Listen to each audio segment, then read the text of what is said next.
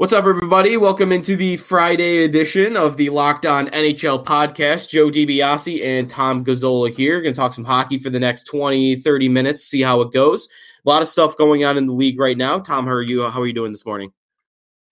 Joe, I'm great. Always a pleasure, sir. And I really hope you and everyone listening had a fantastic Thanksgiving, or as we call it in Canada, Thursday. There were because usually you get the one thing I do like though about the fact that obviously Canada celebrates their Thanksgiving on a different day is that normally on Thanksgiving you'll get football, but you'll also get a couple of hockey games too if you want it, and generally it's with the Canadian team. So that's true. That's kind of a perk that you wouldn't think about, and normally you're watching football, but I'll always kind of peek into what's going on with usually like Montreal's playing on that day, it seems. I went on a vacation to Arizona, which I know you have a house there, and I'm not sure if I know you follow me on Twitter. I'm not sure if you saw this or not, but I'm hiking up a mountain, just a random mountain in Scottsdale, just like not even like one of the famous ones or whatever. Like it wasn't Sedona or whatever. Like it was just a random mountain in the middle of nowhere, kind of by my mom's house, who lives down in Arizona. And I'm just hiking up there. I get near the top, and guess who I see? Like hockey. I thought he was a Hall of Famer, but apparently he's not. There's just Jeremy Roenick walking in the other direction, just randomly by himself on this mountain in the middle of Scottsdale. And I said hi to him or whatever, and like I maybe it's because I'm young or whatever, but like I didn't really know what to say to Jeremy Roenick. Like, I couldn't say, "Oh, I loved watching you as a player." Like I kind of saw you at the end when you kind of sucked with the Sharks. Like I didn't know what to say to him, but I thought it was funny that like a weird sports celebrity run-in was that happened to me while I was in Arizona. Was just there's Jeremy Roenick just on top of a mountain. Couple of things there, Joe. He's usually a pretty good guy. Like he likes to shoot the breeze with fans and anyone in general. Like that's kind of the type of personality he has. Secondly, Arizona, Phoenix in particular. I'm glad you got down there, and I know you're going to be spending more time down there. But it's such a good spot, and we've had a home down there for a long time. And at some point, you and I will be down there, and we'll cross paths instead of just over a podcast. And we'll crush a few social sparklers together. And it's just, love it. It's such a laid back, easygoing place. And Scottsdale's phenomenal. Like that's where the younger people are. And it has everything. Like Phoenix that's my home away from home. And I'm glad you enjoyed your first trip out there. Yeah, it was cool. I didn't really get a chance to explore downtown Phoenix as much as I like, but Scottsdale and like everything around it was awesome. And kind of while I was there, what I picked up on, this is kind of why I actually want to start today's podcast, just for a little bit, is there was more Coyotes representation than I thought. And it's not like it was crazy. Like you would see it like maybe once a day, someone's got a bumper sticker or somebody's got a t-shirt on. But it made me think about like, hey, maybe this is because that team gets criticized a lot, as do the Florida Panthers as well, for like the two teams that really just they cannot sustain a fan base. They do not get ratings. They do not provide revenue for the league. And of course, Arizona's had their ownership problems for the better course of a decade. And really throughout all of that, they've kind of just been bad throughout the entirety of that. And I'm really a proponent of just winning solves everything. Like Nashville is not a hockey market, but they're applauded as one of the better fan bases in the league. And I don't think it's a coincidence that they are a successful organization. The Tampa Bay Lightning, very similar situation where they have consistent fan base. They have consistent sellouts in their arena. And it's, to me, a big reason is that they're just a very successful organization. And here's the Coyotes, and they're going along really well this season. They're only a point behind your Oilers for first place in the Pacific. Like that team this year has kind of been a revelation, I think, of stick with the young talent you got and eventually could come around. And I thought I saw maybe a small example of that, like the fans are starting to come out of hibernation there, if they even existed, because they're actually playing well this season. Yeah. It's interesting with Arizona. Like there are a lot of hockey fans in Phoenix in that area, and when the team moved down there in the mid 90s, I remember like that was the hot ticket because it was this new thing, obviously, and they had a really good team with Jeremy Roenick, who went over there from Chicago. They had Keith Tkachuk, Teppo Numminen, who is a really good defenseman. They had Nikolai Habibulin in goal. They had my good buddy Louis DeBrusk after he finished up with the Oilers. Like, it is a sneaky good hockey market, and it comes down to location. Like the arena is, for those not familiar with the Phoenix area, it's a massive city, and driving around there, it can be somewhat like LA. Like the freeways get just jammed. There's 6 million people there, and the arena is way on the west end of the city, and a lot of Coyotes fans and hockey fans in general are in Scottsdale, where you got to spend a lot of time when you were down there. And they don't want to make a 45 minute to an hour drive to go see a hockey game. And especially with the Coyotes being a weaker team, like, you don't want to go see your team lose. So the arena is beautiful. It's in Westgate Center on the west side of the city in Glendale. It's by the football stadium. But listen, a football game on a Sunday is a lot different than an Edmonton Oilers Arizona Coyotes game on a Tuesday night where nobody's interested in the heart of the season. You know what I mean? Right. Like, there's going to be a lot of snowbirds, like my parents, that'll go to an Oilers game. But the general person that's from Phoenix is not going to bat an eyelash at that. And they could make it work. I know the new ownership is committed to keeping the team there. And if they had an arena in Scottsdale, or if they even stayed downtown, although that's a completely basketball-centric facility, so it wouldn't work. But if they were closer to Scottsdale, I think that team would be much more successful and viable financially. Yeah. But hopefully it works out, because I really love it down there, and it's great having a hockey team in that city. I'm glad you had a taste of it, Joe. Yeah, totally agree. But how about on the ice? They're super interesting right now in that they're really high up in the standings. As I mentioned, they're only point behind the Oilers, first in their division. But I think this is still true. I didn't double check this. I should have, but I know as of a couple days ago, I'm sure it's still true. They had their leading point scorer was the lowest in the league. Their leading point guy is Nick Schmaltz, who only has 20 points in 31 games. Like, they have 38 points on the season in 31 games, and they don't have anybody with more than 20 points. Like the Oilers, for instance, I mentioned them because they're first in that division, over 50 points. They have two guys that are over that.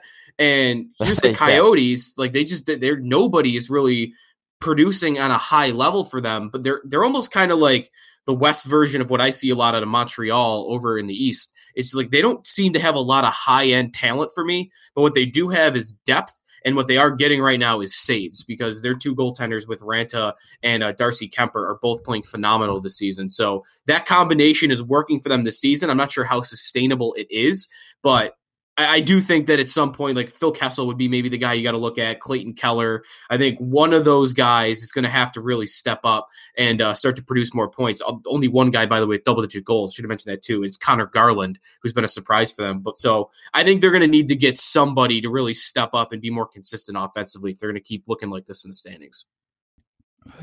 I have a theory, and we're going to hit on this particular player I know in a few minutes, and I'll circle back to it. But anytime you talk to players before a Coyotes game, you get like a common theme. It's they're a frustrating team to play against. And you go, well, why are they a frustrating team to play against? And the players all say they're patient. They stick to the system that Rick Tocchet has in place, and they wait for their opposition to make mistakes, and they pounce. And that's what makes them such a frustrating team to play against. And they're making it work, Joe. And they've kind of snuck up on everyone. But at the same time, like, I was going into the season, I'm like, I think Arizona could make some noise this season. And you're right. Like, at some point, one of those guys has to take the bull by the horns and start putting up points. But it's a by committee thing right now. And it is impressive. And it's for the sake of the league, it's good to see. But I think they're a sneaky good team, but they do it because they stick to their structure. They're disciplined in that regard, and they've bought into Rick Tocchet's theories. What I read a lot about them too is, like, people look at PDO, for instance, so they'll look at their shot percentage and say, oh, it's super high, and a lot of these guys are at career highs, so that's going to have to inherently come down. And like the Islanders, the same argument's been made about them, like, hey, their shot percentage has been through the roof, that it's just got to regress at some point. And when I look at the Coyotes, it's like, okay, they don't really have a large quantity of shots, but I think that maybe when everyone's saying, "Oh, they're due to regress because look at their shot percentage, like they're scoring on an insane amount of their shot attempts," I look at that and say, okay, but the way they're playing, maybe it can continue that way because they're really only targeting those shooting lanes in the slot or at the bottom of the faceoff circle. Like they're not just firing it from the wall wherever they get it. So it's not just that I think they're locking teams down defensively right now. It's that in Rick Tockett's system right now, like you said, they're pouncing on opportunities. Like if they get the puck, like they're just flying in the other direction and they're going. But I feel like when they're in the offensive zone, they're really focusing on we're only going to go for those grade A chances. And that's part of the reason I think that maybe what they're doing is a bit sustainable right now. If they can get somebody else to kind of step up, maybe get somewhere around a point a game like Kessel or maybe Clayton Keller. The a number of other things we're going to talk about in this episode, by the way. We'll get to Taylor Hall and all that's going on with the New Jersey Devils right now, firing their head coach. Also, what's going on in the league right now in general with coaching. There's been a couple other allegations towards current coaches in the NHL that we'll get into that are similar, I guess, to what's kind of happening in the league right now. Mike Babcock being fired in Toronto, Bill Peters stepping down to Calgary. Before we get into all of that, though, while we're on the topic of like teams that are kind of surprising, I wanted to ask you about Minnesota because when we had a conversation maybe a month ago on who's at the bottom of the league, who's at the bottom of the West in particular, it was those older, aging out teams like Anaheim and LA and Chicago. And Minnesota was square in that mix. And I think we were just everyone's kind of waiting for Bruce Boudreau to get fired. And fast forward, 18, 20 games here, and they're in a playoff spot, and they have a point in all of their last 10 games. I don't know if they can continue this. There's still negative goal differential on the season, but I've been pretty impressed that Minnesota's been able to turn this around this quickly. Hey, that home record, Joe, honestly, like they have 1 regulation loss. Yeah, and that's what's catapulted them back into the playoff picture. I remember earlier in the season, the Oilers got shut out 3-0 at home in Minnesota, and the Wild were at home. And Minnesota had just won its second game of the season, and they were ripe for the picking. And the Oilers have this incredible knack for losing against bottom feeders. It's kind of what the hot topic of the week has been when it comes to the Oilers. But Minnie locked them down. Like it was a 3-0 whitewashing of the Oilers. They didn't give Edmonton much opportunity. And, you know, on that post-game show, my producer and I, like the topic was what's wrong with the Oilers? And I don't think we gave Minnesota a fair shake at what they were able to do. And that's play a rock solid home game. And listen, Bruce Boudreau is a funny guy to listen to, and his mannerisms on the bench are hilarious. And for a while, we thought he was a bit of a ticking time bomb, and it was like, oh, it's only a matter of time before the Wild get rid of Boudreau. And he's got this team humming at home, and now all of a sudden, you got to give him respect. You got to give the Wild credit for doing what they've been able to do, because it's getting pretty tight in the Western Conference already. And we still have about 50 games to go on average. And it's like the race is down to like a 6 or 7 point margin. And then even in the Pacific, I know the Wild are in the Central, but it's getting tight. And I think this playoff race, quite frankly, it's starting right away, if not already, when it comes to the Western Conference. And good on the Wild for getting in there, because like you said, I thought they were a lame duck team and they were going nowhere. And here they are in the wild card spot going into action this weekend. Yeah, I think the comparison to the East is a good one to make, because everything is definitely tighter in the West right now. And the Wild are in it, of course, but like you look at the whole conference and pretty much everybody's in it except for LA. Anaheim, or literally everybody except for LA is within 4 points of a playoff spot. That includes Anaheim, Chicago, Nashville, who have all had their struggles this season. And out East, like you have a bunch of teams that just like there's no chance. Like Detroit, New Jersey, Ottawa, Columbus. Like you've got at least 4 teams there where I think just Columbus is 9 points back of a playoff spot, and those other teams are all further out than that.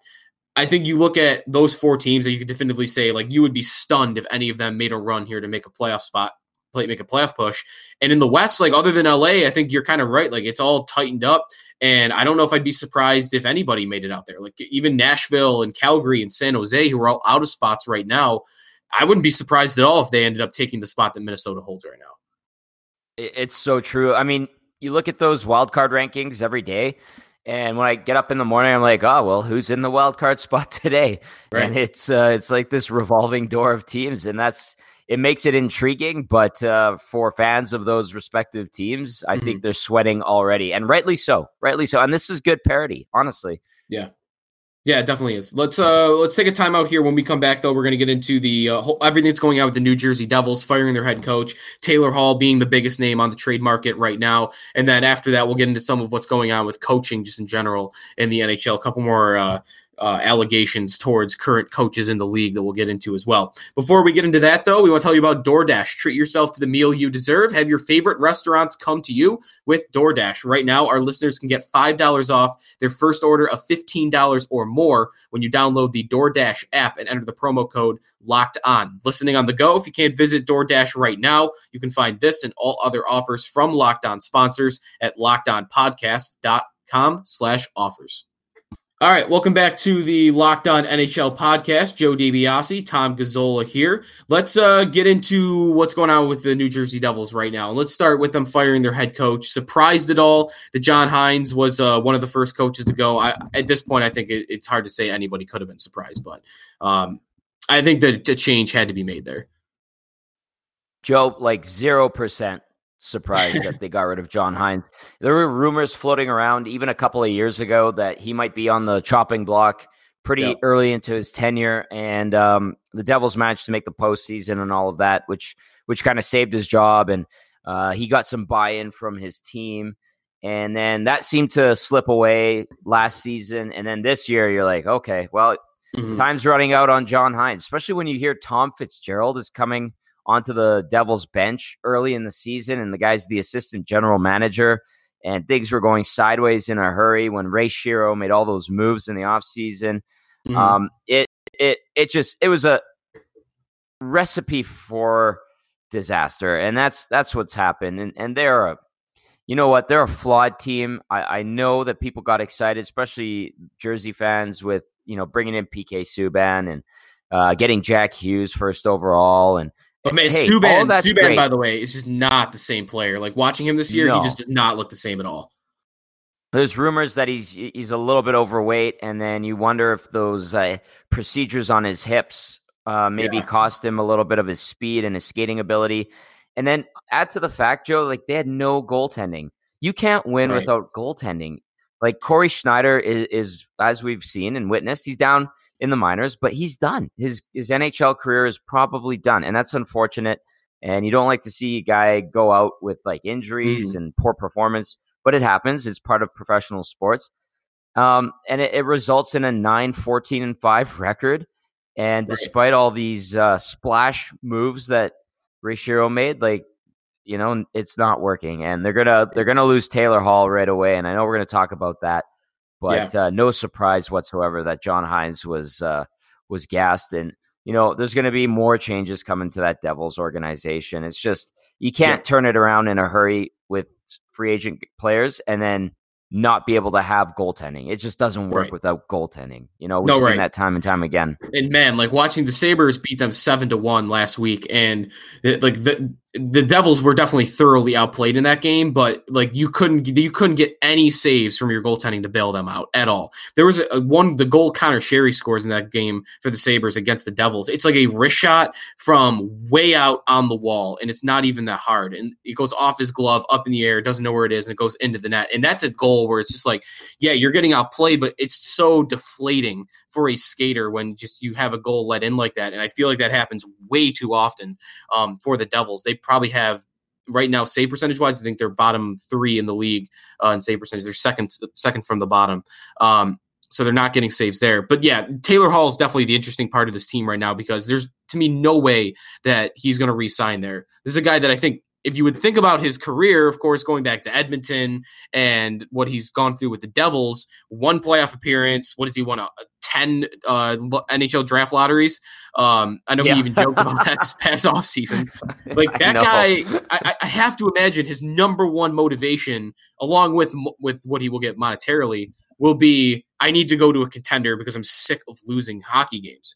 And I would think that that's got to narrow down the list of who could actually pull off a Taylor Hall trade, because I can't see a team really doing that unless they have assurances or they have at least a good idea that he is going to stay there long term. And I think of a couple teams for me, like I think Colorado should be a team that would be in on that.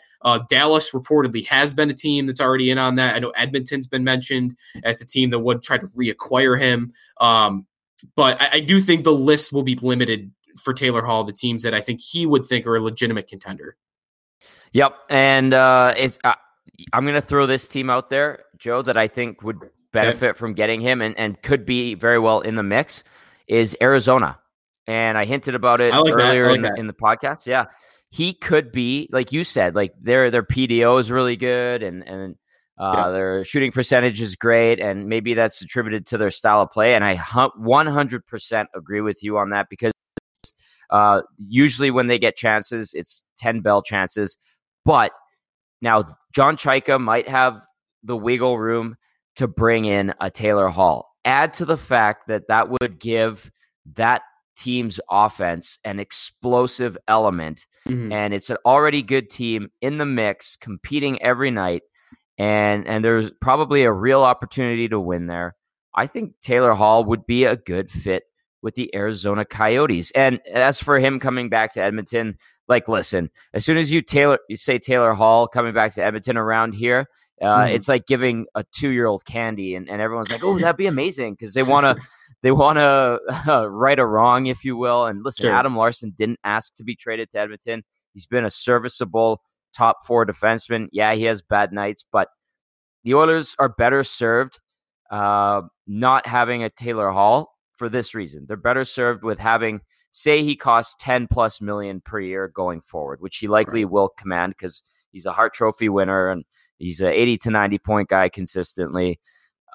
The Oilers need like 2 or 3 middle 6 forwards to make them a contender and a really strong team. I know they're in first, but they've done it on the backs of the 2 best players in the league right now in Draisaitl and McDavid. Right. But Taylor Hall, I think coming to Edmonton, I just throw it out. It doesn't make sense. It really doesn't. Of course, all 30 other teams are going to be interested in a guy like that. But I'm watching Arizona and I'm thinking, okay, that could happen. And it would be huge for the Coyotes. And Joe, I honestly think that Taylor Hall might be traded before Christmas. Ooh, I think I like that. The chances of that. I've thought about him more leading up to this point as kind of a deadline move, but now that the Devils have just really hit rock bottom, I think that could be right.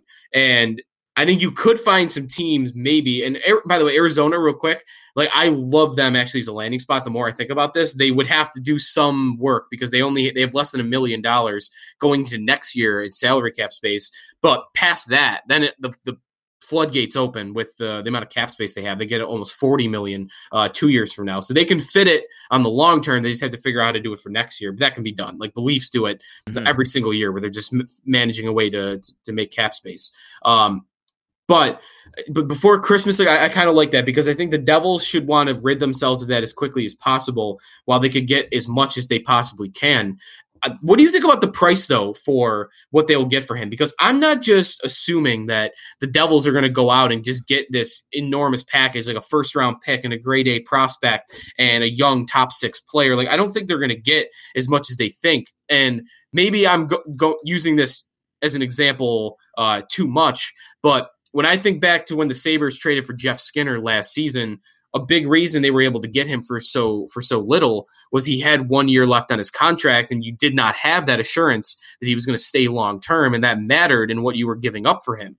And of course, that would change if a team knew or got word from Taylor Hall that he's going to stay there long term. But I think that if the Devils can't get Hall to commit to where he's going in a trade for the foreseeable for the long term, then I think that they're going to be like fans there are going to be pretty upset with what they get in a return package. That is completely understandable. So you're right. Like the Devils they're not in a position of power. They're coming after this situation in a weak situation. Like the guy's going to be he's a pending UFA. The team's performance has been absolutely lackluster. You know, the mood around there is, the more they lose, is probably getting worse and worse. And they just gassed the coach. So, you know what might be realistic, Joe, is like, okay, you need a roster player coming back the other way, probably a prospect of some sort. And then I'm sure if Shiro wants a pick, it, like you said, considering the status of Taylor Hall and whether he stays and re-signs with whatever team actually trades for him, it might have to be a conditional pick. Like, all right, well, we'll throw you a second or third rounder, and if we can re-sign him, that becomes a first. You know what I mean? Sure. I think that's totally on the level and likely what the scenario will be. Because listen, like, the other GMs are just licking their chops right now, and they know that the Devils are in a position of weakness. But keep in mind, this is a guy that's in his prime. He's a Hart Trophy winner a couple of years ago. And so you're going to have to give up something. Absolutely. But I don't think it's not like giving up a guy with term and a decent contract. Like, this guy's going to get paid right away. So a conditional pick, a roster player, and a prospect of some sort, I think, is likely. You know, that's probably my best guess. Yeah, I agree with that. We'll take another quick time out here. When we come back, there's a couple more allegations against NHL coaches that we'll get into. That's right after this on the Locked On NHL podcast with Joe DiBiase and Tom Gazzola. All right. Last few minutes here in the Locked On NHL podcast, Joe DiBiase, Tom Gazzola. There are more things happening with coaching in the NHL, and it's kind of become, I guess we're living in the era now where the stories coming out on coaching, and it almost feels like we're in, like, the NHL has reached that cancel culture kind of phase. It's happened in real life, really. And there's a story about Ville Leino telling a story about how Peter Laviolette, like, kicking him. And then there's a story about Mark Crawford, who's now an assistant coach with the Chicago Blackhawks, and he's now on leave while the Blackhawks investigate that. Like, overall thoughts on just kind of what's happening in the league. Like, I think obviously the Bill Peters situation, like, with that, if that is all true, and I think at this point it pretty much is, that we've understood that it is, that he said a racial slur, and that there are all these other stories coming out about Bill Peters. Like, I think he absolutely deserved to be ousted from his position. How do you feel about, though, this kind of extending past him, and now we've reached a phase where it seems like everybody's kind of coming out with their own story on a coach that it might be in the league right now? Yeah, it's a time of change, Joe, like, whether people like it or not around the National Hockey League. It's been really intriguing to witness. And I was in the Ken Holland press conference the other day, and I've done thousands of scrums, and that was one of the most intriguing ones, to just being in this moment in the NHL and the world of hockey, and hearing Ken Holland kind of give his story in the allegations when Mike Babcock was the coach of Detroit, and the whole Johan Franzen thing that left Johan Franzen seeking personal help. And then Chris Chelios goes on Spittin' Chicklets and tells this story. But, you know, Ken Holland the other day goes, well, his timeline's a little off. And it's becoming this he said type of situation. Yeah. And you're right about it becoming this time of cancel culture in the National Hockey League. But there's always been this kind of understanding in hockey. You know, some coaches are hard asses. They have different ways of getting the most out of their players. And we're living in a time now where the players don't react the same way now as the players of a generation or two ago, and certainly not of 3 or 4 generations ago. And so the winds of change have definitely blown in. But it's, like, Peters, what he did, unacceptable. Okay. Yeah, absolutely. He lost his job. He's probably done in the National Hockey League. He should be. Yeah. I think so. Mike Babcock, now, I mean, I'm sure at some point, if he comes out and says, listen, I'm sorry, I've learned, I've become a better person, I've sought help, he might get another job somewhere down the line. But like the Ville Leino stuff, the Mark Crawford stuff, like, Crawford's been known to be a hard ass and a tough guy. There's been stuff about Daryl Sutter that's been said. And like, I was reading about the Leino stuff, and we weren't there. We don't know, but it really is starting to feel like, okay, to what extent is is the allegations and how bad were these situations.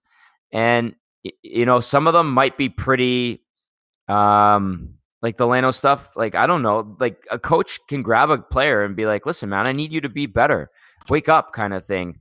And maybe one player takes to it a certain way where, he's offended, and coach making physical contact with him he thinks is inappropriate. And now we're hearing stories. Or Peter Laviolette maybe punched him and socked him in the head. Who knows? But it's I think we're going to see a lot more of this. And unfortunately, we're going to see a lot more of this. It's a fascinating time. And if there is wrongdoing, like I remember a coach playing club hockey here in Edmonton. He's suspended right now. I thought he was the worst piece of garbage coach I've ever dealt with playing high-level hockey. He woke up his team one year at 1 a.m. when they were in Calgary to make them go run up and down hills by one of the freeways in Calgary when they had a game at 11 a.m. He's just utter garbage. Like stuff like that, old school stuff like that, out the window. See you later. No time for that in hockey these days. But if a coach is grabbing a player and shaking him, being like, come on, man, wake up, I have no problem with that. That's different than actually smacking a kid when he's not performing or something like that. Yeah. It's funny, actually, I just literally saw coming across my Twitter timeline just now. Someone actually has a video of Peter Laviolette actually kind of punching like a little jab on Ville Leino's helmet while with the Flyers. I know Laviolette came out and said that it didn't happen and that if he doesn't remember apologizing for it. But I kind of think the larger, like the macro of what's going on right now with all of this to me is, of course, like the Bill Peters stuff should almost be on its own level. I absolutely agree that I don't think he should get another head coaching job in the NHL ever again. He shouldn't get a job in the NHL to me at all. But I think the macro of what's going on right now is more like what the maybe like how I want to term this, like the new age head coach in the NHL, like the players coach, the communicators, the guys that are almost on the same level as the players and not just tyrants, just shouting them up and down the ice, bag skating them, and just being basically a drill sergeant. I think that those types of coaches are starting to go by the wayside, and they're being replaced by more of these players coaches. Ralph Kruger comes to mind, for instance, for me, a big change for the Sabres right now and what they had a couple of years ago in Dan Bylsma. And I think that's kind of representative of what's happening in the league is like, it's not just that all of this, the physical altercations that might be happening between coaches and players, but maybe it's just the whole attitude of like, hey, if you're going to be a coach, this is going to be yelling and screaming 24/7. Like that's just not going to fly anymore. It doesn't work. And I really appreciate Dave Tippett's approach to this because obviously he's going to get those questions. And listen, he's an old school guy. He played in the 80s, retired in the mid 90s, and he comes from that era and he's had to adapt. And he put it this way. He goes, listen, it's more of a partnership now. And I treat my players the way I want to be treated, with respect. And I think it starts and stops there. And when you do that, then you have their attention, then you have their respect, and you can move forward in the goal of achieving something together. And I really like the way he summed it up. And he's had to adapt as a coach as well, being a coach in this league for almost 20 years. You can't, like you said, bag skate a team. That doesn't resonate anymore. It's a partnership. Players want to know what's going on. They want to be a part of the conversation. It's part of the generation of players that exist now. It's you have to work with, not tell. And it makes total sense, Joe. It really does. I get it. Yeah. All right. That's going to do it for us today on the podcast. Thanks everybody for listening. As always, be sure to follow me on Twitter at SneakyJoeWGR. Check out my Locked On Sabres podcast. Be sure to follow Tom on Twitter at Tom Gazzola. Check out his Locked On Oilers podcast. They will meet actually those two teams on Sunday. So tomorrow. So be sure to stay tuned for some good stuff on that. So thanks everybody for listening, and we will talk to you next Friday. This has been the Locked On NHL podcast, part of the Locked On Podcast Network.